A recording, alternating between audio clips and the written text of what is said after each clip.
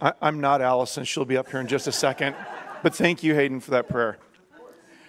I would like to echo just back to you, Ryan, that not only has it been a blessing and a season of healing and growth and joy for you, it's been for us as well. And I just want to extend to you, as a friend and elder, a member here, that we have been blessed by you and Carrie and your entire family being here with us. So we just want to extend a thanks to you as well, as much as you did to us. So thank you so much.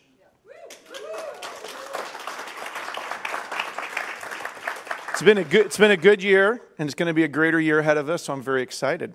I'm here to read our passage for this morning that Alison will be teaching out of. If you'd like to follow along or open up your Bible or your phone with me, Luke 15, verses 11 through 22, the parable of the lost son. To illustrate the point further, Jesus told this story. A man had 2 sons. The younger son told his father, I want my share of your estate now before you die. So his father agreed to divide his wealth between his sons. A few days later, this younger son packed all his belongings and moved to a distant land, and there he wasted his money in wild living. About the time his money ran out, a great famine swept over the land, and he began to starve. He persuaded a local farmer to hire him, and the man sent him into the fields to feed the pigs. The young man became so hungry that even the pods he was feeding the pigs looked good to him, but no one gave him anything. When he finally came to his senses, he said to himself, At home, even the hired servants have food enough to spare, and here I am dying of hunger. I will go home to my father and say, Father, I have sinned against both heaven and you, and I am no longer worthy of being called your son. Please take me on as a hired servant. So he returned home to his father, and while he was still a long way off, his father saw him coming. Filled with love and compassion, he ran to his son, embraced him, and kissed him. His son said to him, Father, I have sinned against both you, heaven and you, and I am no longer worthy of being called your son. But his father said to the servants, Quick, bring the finest robe in the house and put it on him. Get a ring for his finger and sandals for his feet.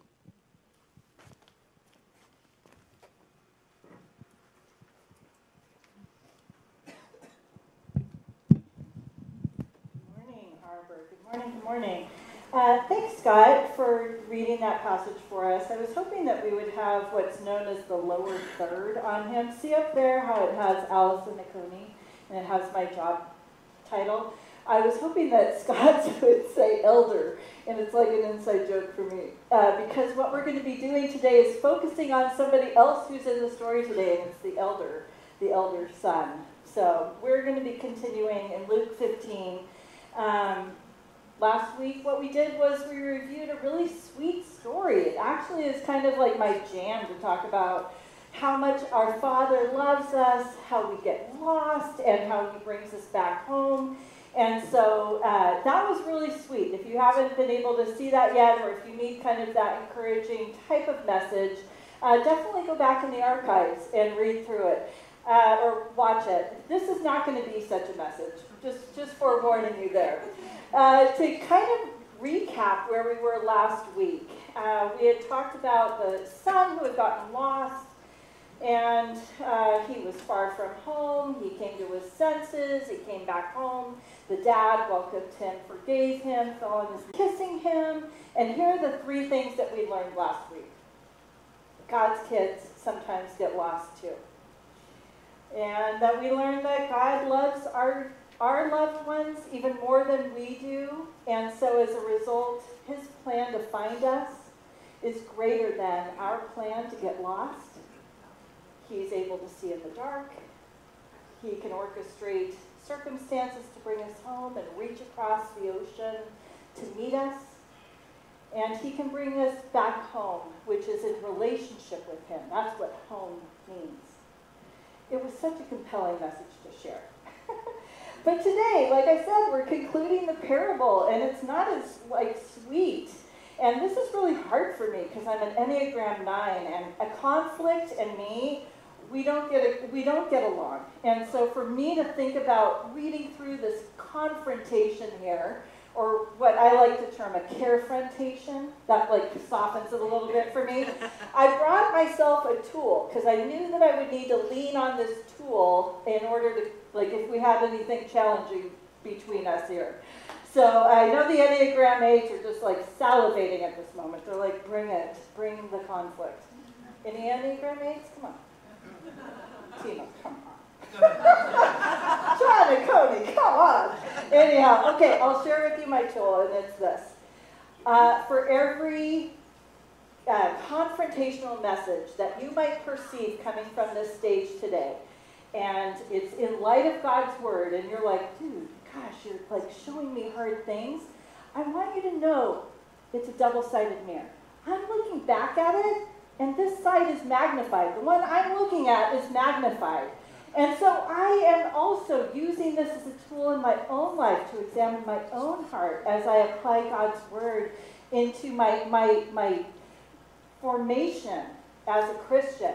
Okay, so if you feel like there's a time I'm showing you, know that I have spent far more time. It says 7 times. 7 times the magnification. I am looking at myself 7 times harder than I am looking at you. If that makes it all good between us. All right? Let's get to the confrontation, huh? There's a little anger in this passage. There's anger in this passage. But let's pick it up at the party, okay? Scott left off with the son coming home. There was a ring. There was a fattened calf that was being killed in order to barbecue and celebrate together. And so in verse 24, we pick up, and it says, so they began to celebrate. The homecoming party's begun. The whole neighborhood is there-ish, except for one person, and this is where it goes. Now his older son was in the field, the elder son. As he came and approached the house, he heard music and dancing. So he called one of the slaves and asked what was happening. The slave said, hey, your brother returned, and your father has killed the fattened calf because he got his son back safe and sound. But the older brother became angry, and he refused to go in. Ruh-roh. Ruh-roh. Okay, here's the older brother. It's hard to say a whole lot about his character at this point, but here's my guess, is that if your first response is anger, that may tip you off that there's some family issues happening here. And so there's issues in the family. But what's up with this brother? Why is he not glad that his younger brother is back? Safe and sound. What is Jesus referring to here, or inferring? As we recall, Jesus was speaking to a crowd. This chapter had opened up with Jesus having dinner with sinners. And the religious leaders were criticizing Jesus for that. And they were wondering, like, that is super suspect. Why would he have dinner with these people? Tax collectors, prostitutes, anyone who was outside God's law was considered a sinner. They were not morally reliable, and they couldn't serve as witnesses or as judges in this court back then. And so the Pharisees are horrified to see Jesus speaking with such people. And all these parables start pouring out of Jesus. Used to mean something that's doctrinally sound. So check this out. Jesus uses that word earlier in Luke. He says, it's not those who are healthy, hugiano, who need a physician, but those who are sick. And then in Titus 2, Paul links conduct with sound doctrine for believers. He says to those who are corrupt and unbelieving, nothing is pure, but as for you, teach what is consistent with sound, hugiano, doctrine. So it's not the healthy that need a physician, it's those who are sick. So this younger brother has come back sound, safe and sound. It sounds like even his doctrine is in line. And that means like the essentials for what he believed about God, those are true and accurate now. He's got his doctrine sound. and the older brother is ticked. The older brother is ticked off. And he's not going to come into the celebration as a result. What is up with that? Isn't this what he would have wanted? Imagine him outside. The party is happening in the house, and he's outside in the dark, like maybe on the driveway. Maybe he's smoking. I just picture him like, well, no. Actually, he wouldn't be smoking. That's like, yeah, no, he does everything right, and probably he's read that smoking is bad for you, so he has not done that. So the dad comes out. This is how it goes. The father seeks him out. The father came out and appealed to him, but he answered his father and said, look. Oh, I am telling you, if I started a conversation with my dad that way, look, that probably would be the end of the conversation.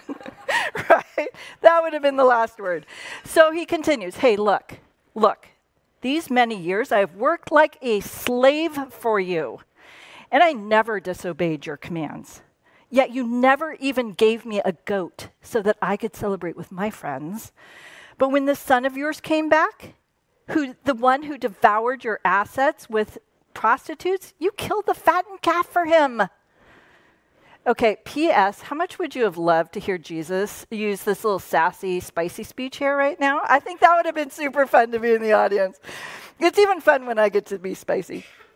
But it would have been fun to watch Jesus do that too.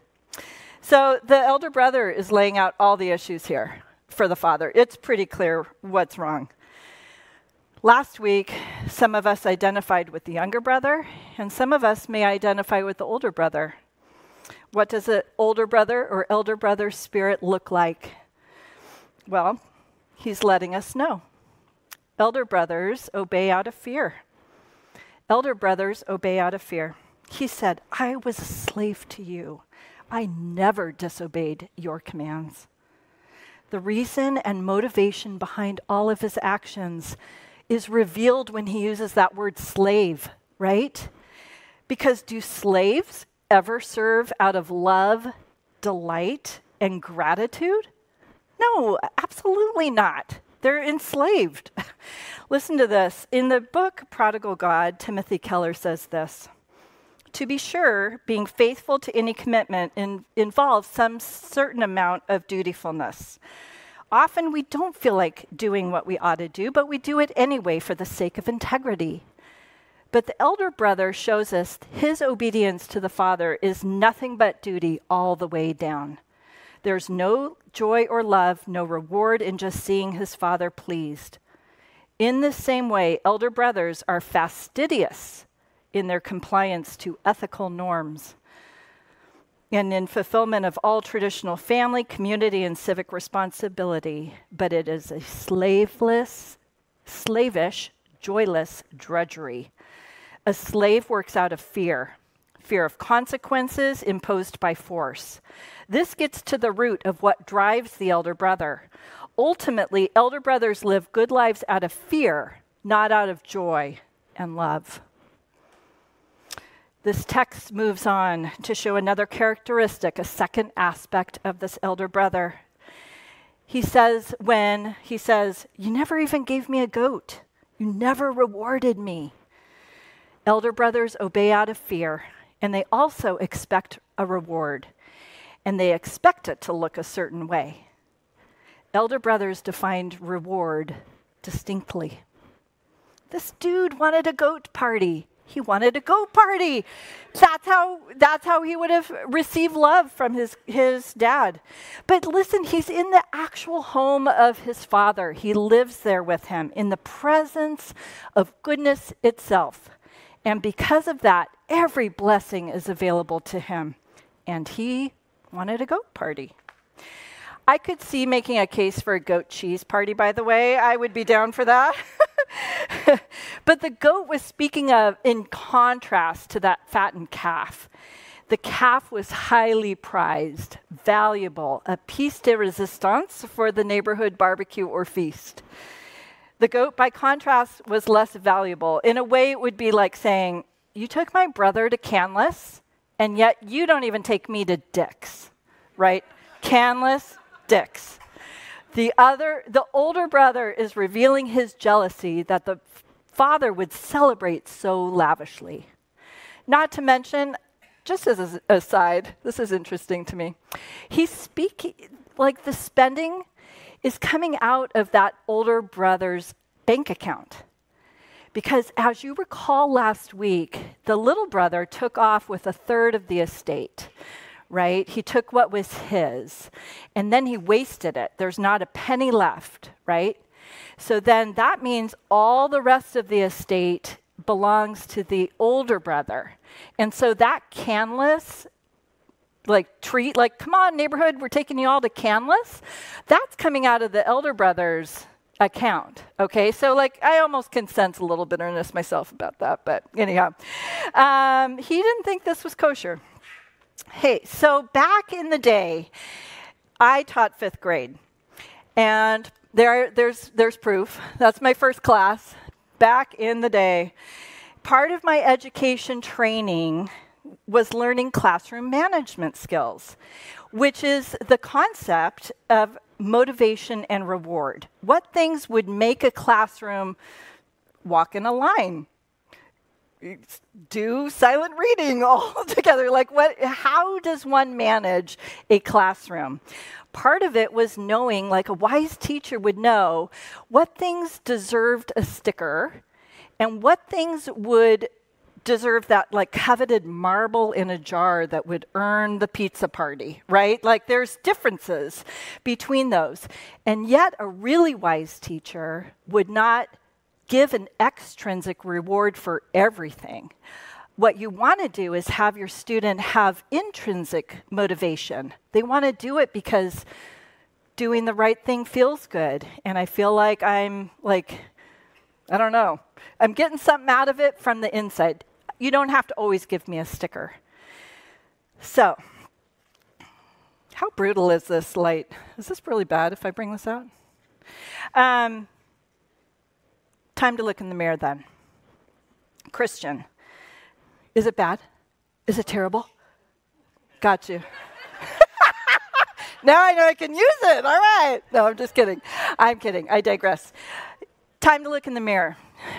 In terms of extrinsic and intrinsic rewards, do I expect that after I serve or I give or I practice a spiritual discipline, do I receive recognition or affirmation? Is that my expectation? And if it is, who do I expect that to come from?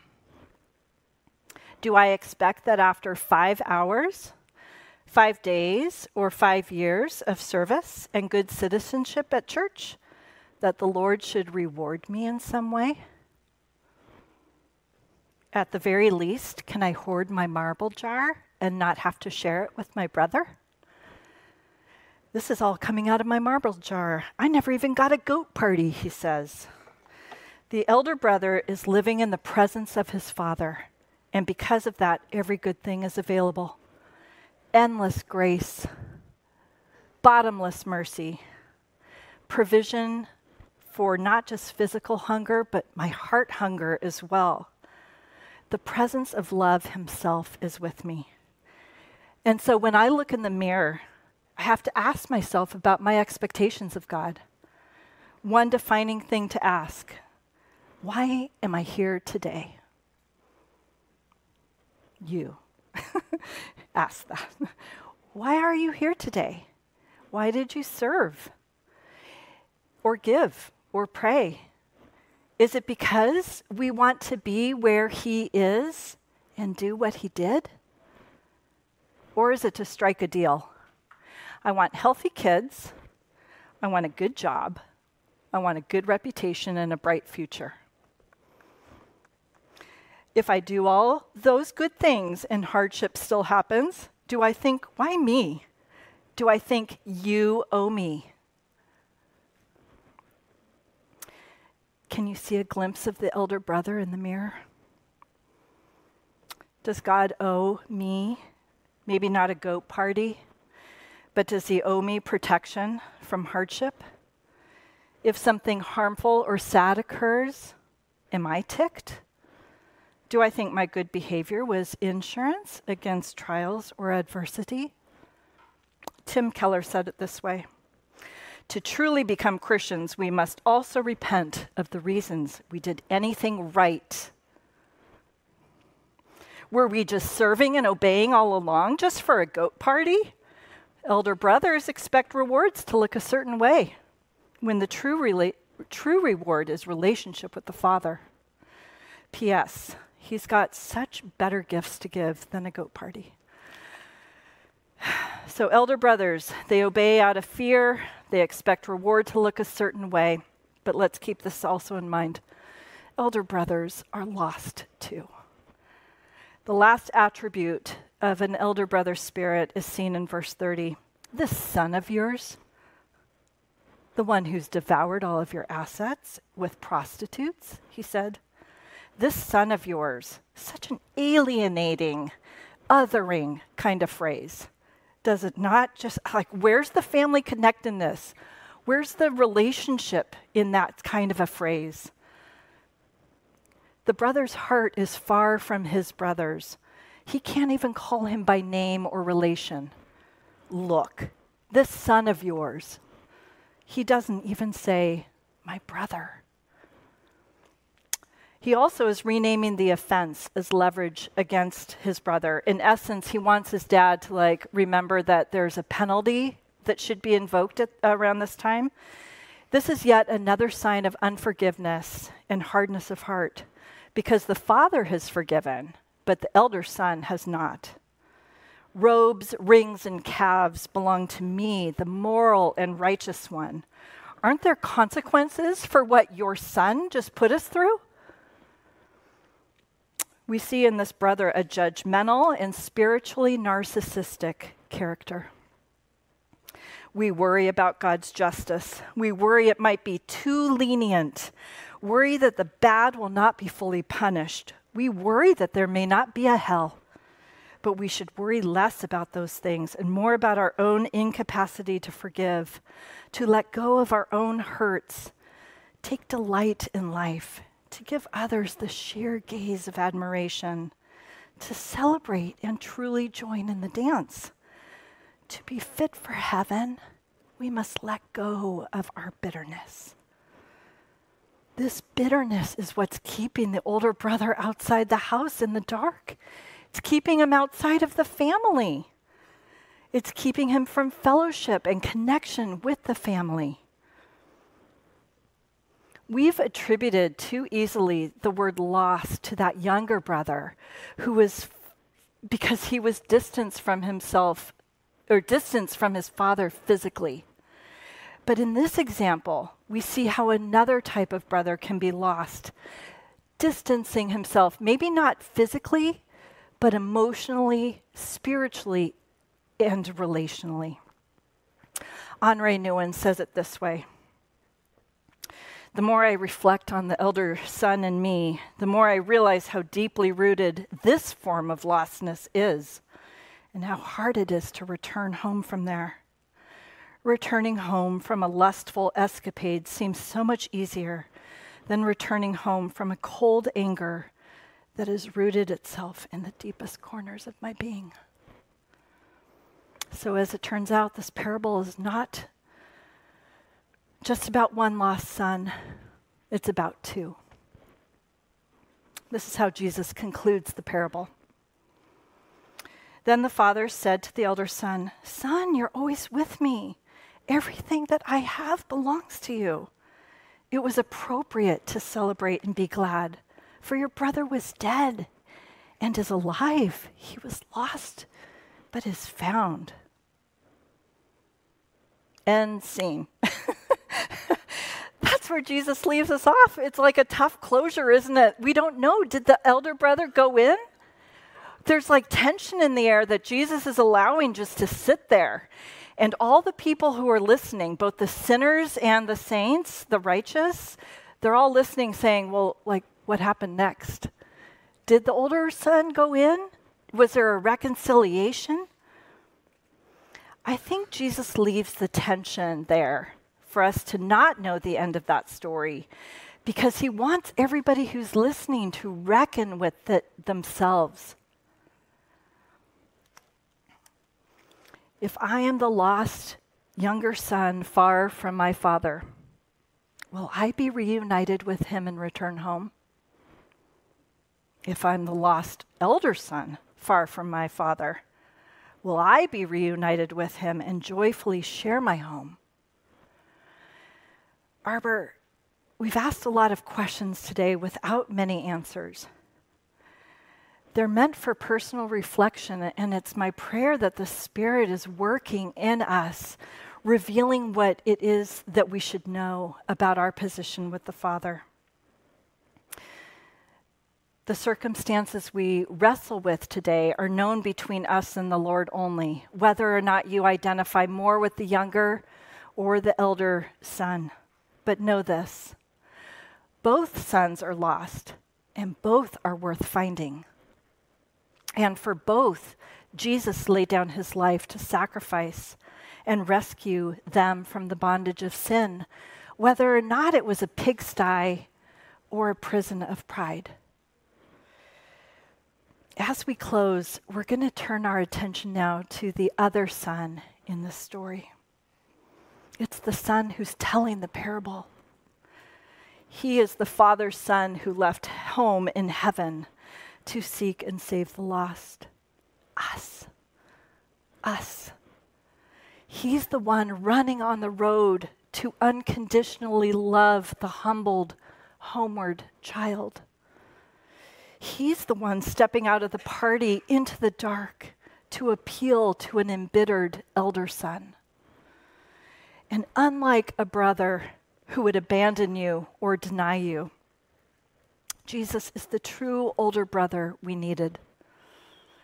Jesus is the true older brother we need. Jesus, who makes people holy, and those who are made holy are from the same family. So he's not ashamed to call them brothers and sisters. Since these children have physical bodies, Jesus became like them. He did this so that by dying, he could destroy the one who has the power of death, the devil, and free those who were like slaves all their life because of their fear of death. For this reason, Jesus had to be made like his brothers and sisters in every way so he could be their merciful and faithful high priest in service to God. Then Jesus could die in their place and take away their sins. If you are lost, he will seek you out. He left home to find you and ransom your soul, not just by emptying a bank account or a marble jar, but by pouring out his blood, his life to free you. This is the brother we needed. He has reconciled us as a family, bringing others who are far from home. He brought them near so we could love them. Youngers, elders, all are included. All are redeemed from those chains of sin. And he's placed us together in this family. This is the brother we needed. In the last book of the Bible, Revelation, it talks about a feast in heaven that to celebrate our homecoming. And it's not just one that Jesus is attending himself, but he's the host. He is rejoicing when we're safe and sound. He has gone to every length possible to make it happen. This is the brother we needed. This is the brother we want to be like. We want to be with Jesus, become like him, and do what he did. And at this time, I feel like this is the perfect time for us to celebrate communion, to celebrate all that he has done for us. So if you'll take the communion that was at your seat and hold it in your hands for a moment, I'm going to pray before we take it. I know I sped through this so fast. I was so excited to share the end of the story and get to the end of the confrontation and get to the reconciling part. But let's quiet our hearts for a moment. And if you feel that there is a point of confession that you want to express between you and the Father, in terms of your relationship with him, this will be that time. Let's pray. Merciful Father, we confess that we have distanced ourselves from you in thought, word, and deed by what we've done and what we have left undone. We have not loved you with our whole heart. We have not loved our brother as ourselves. But for the sake of your Son, Jesus, have mercy on us and forgive us, that we may delight in your will, walk in your way for your glory, Lord. Amen. On the night that he was betrayed, Jesus took bread, and when he had given thanks, he broke it and gave it to his disciples and said, "Take, eat, all of you. This is my body, which is given for you. Do this in remembrance of me."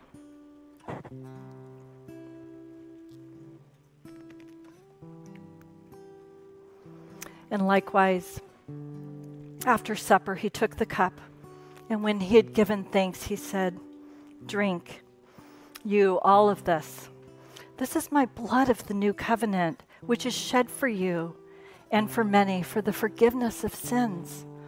Do this as often as you drink it in remembrance of me."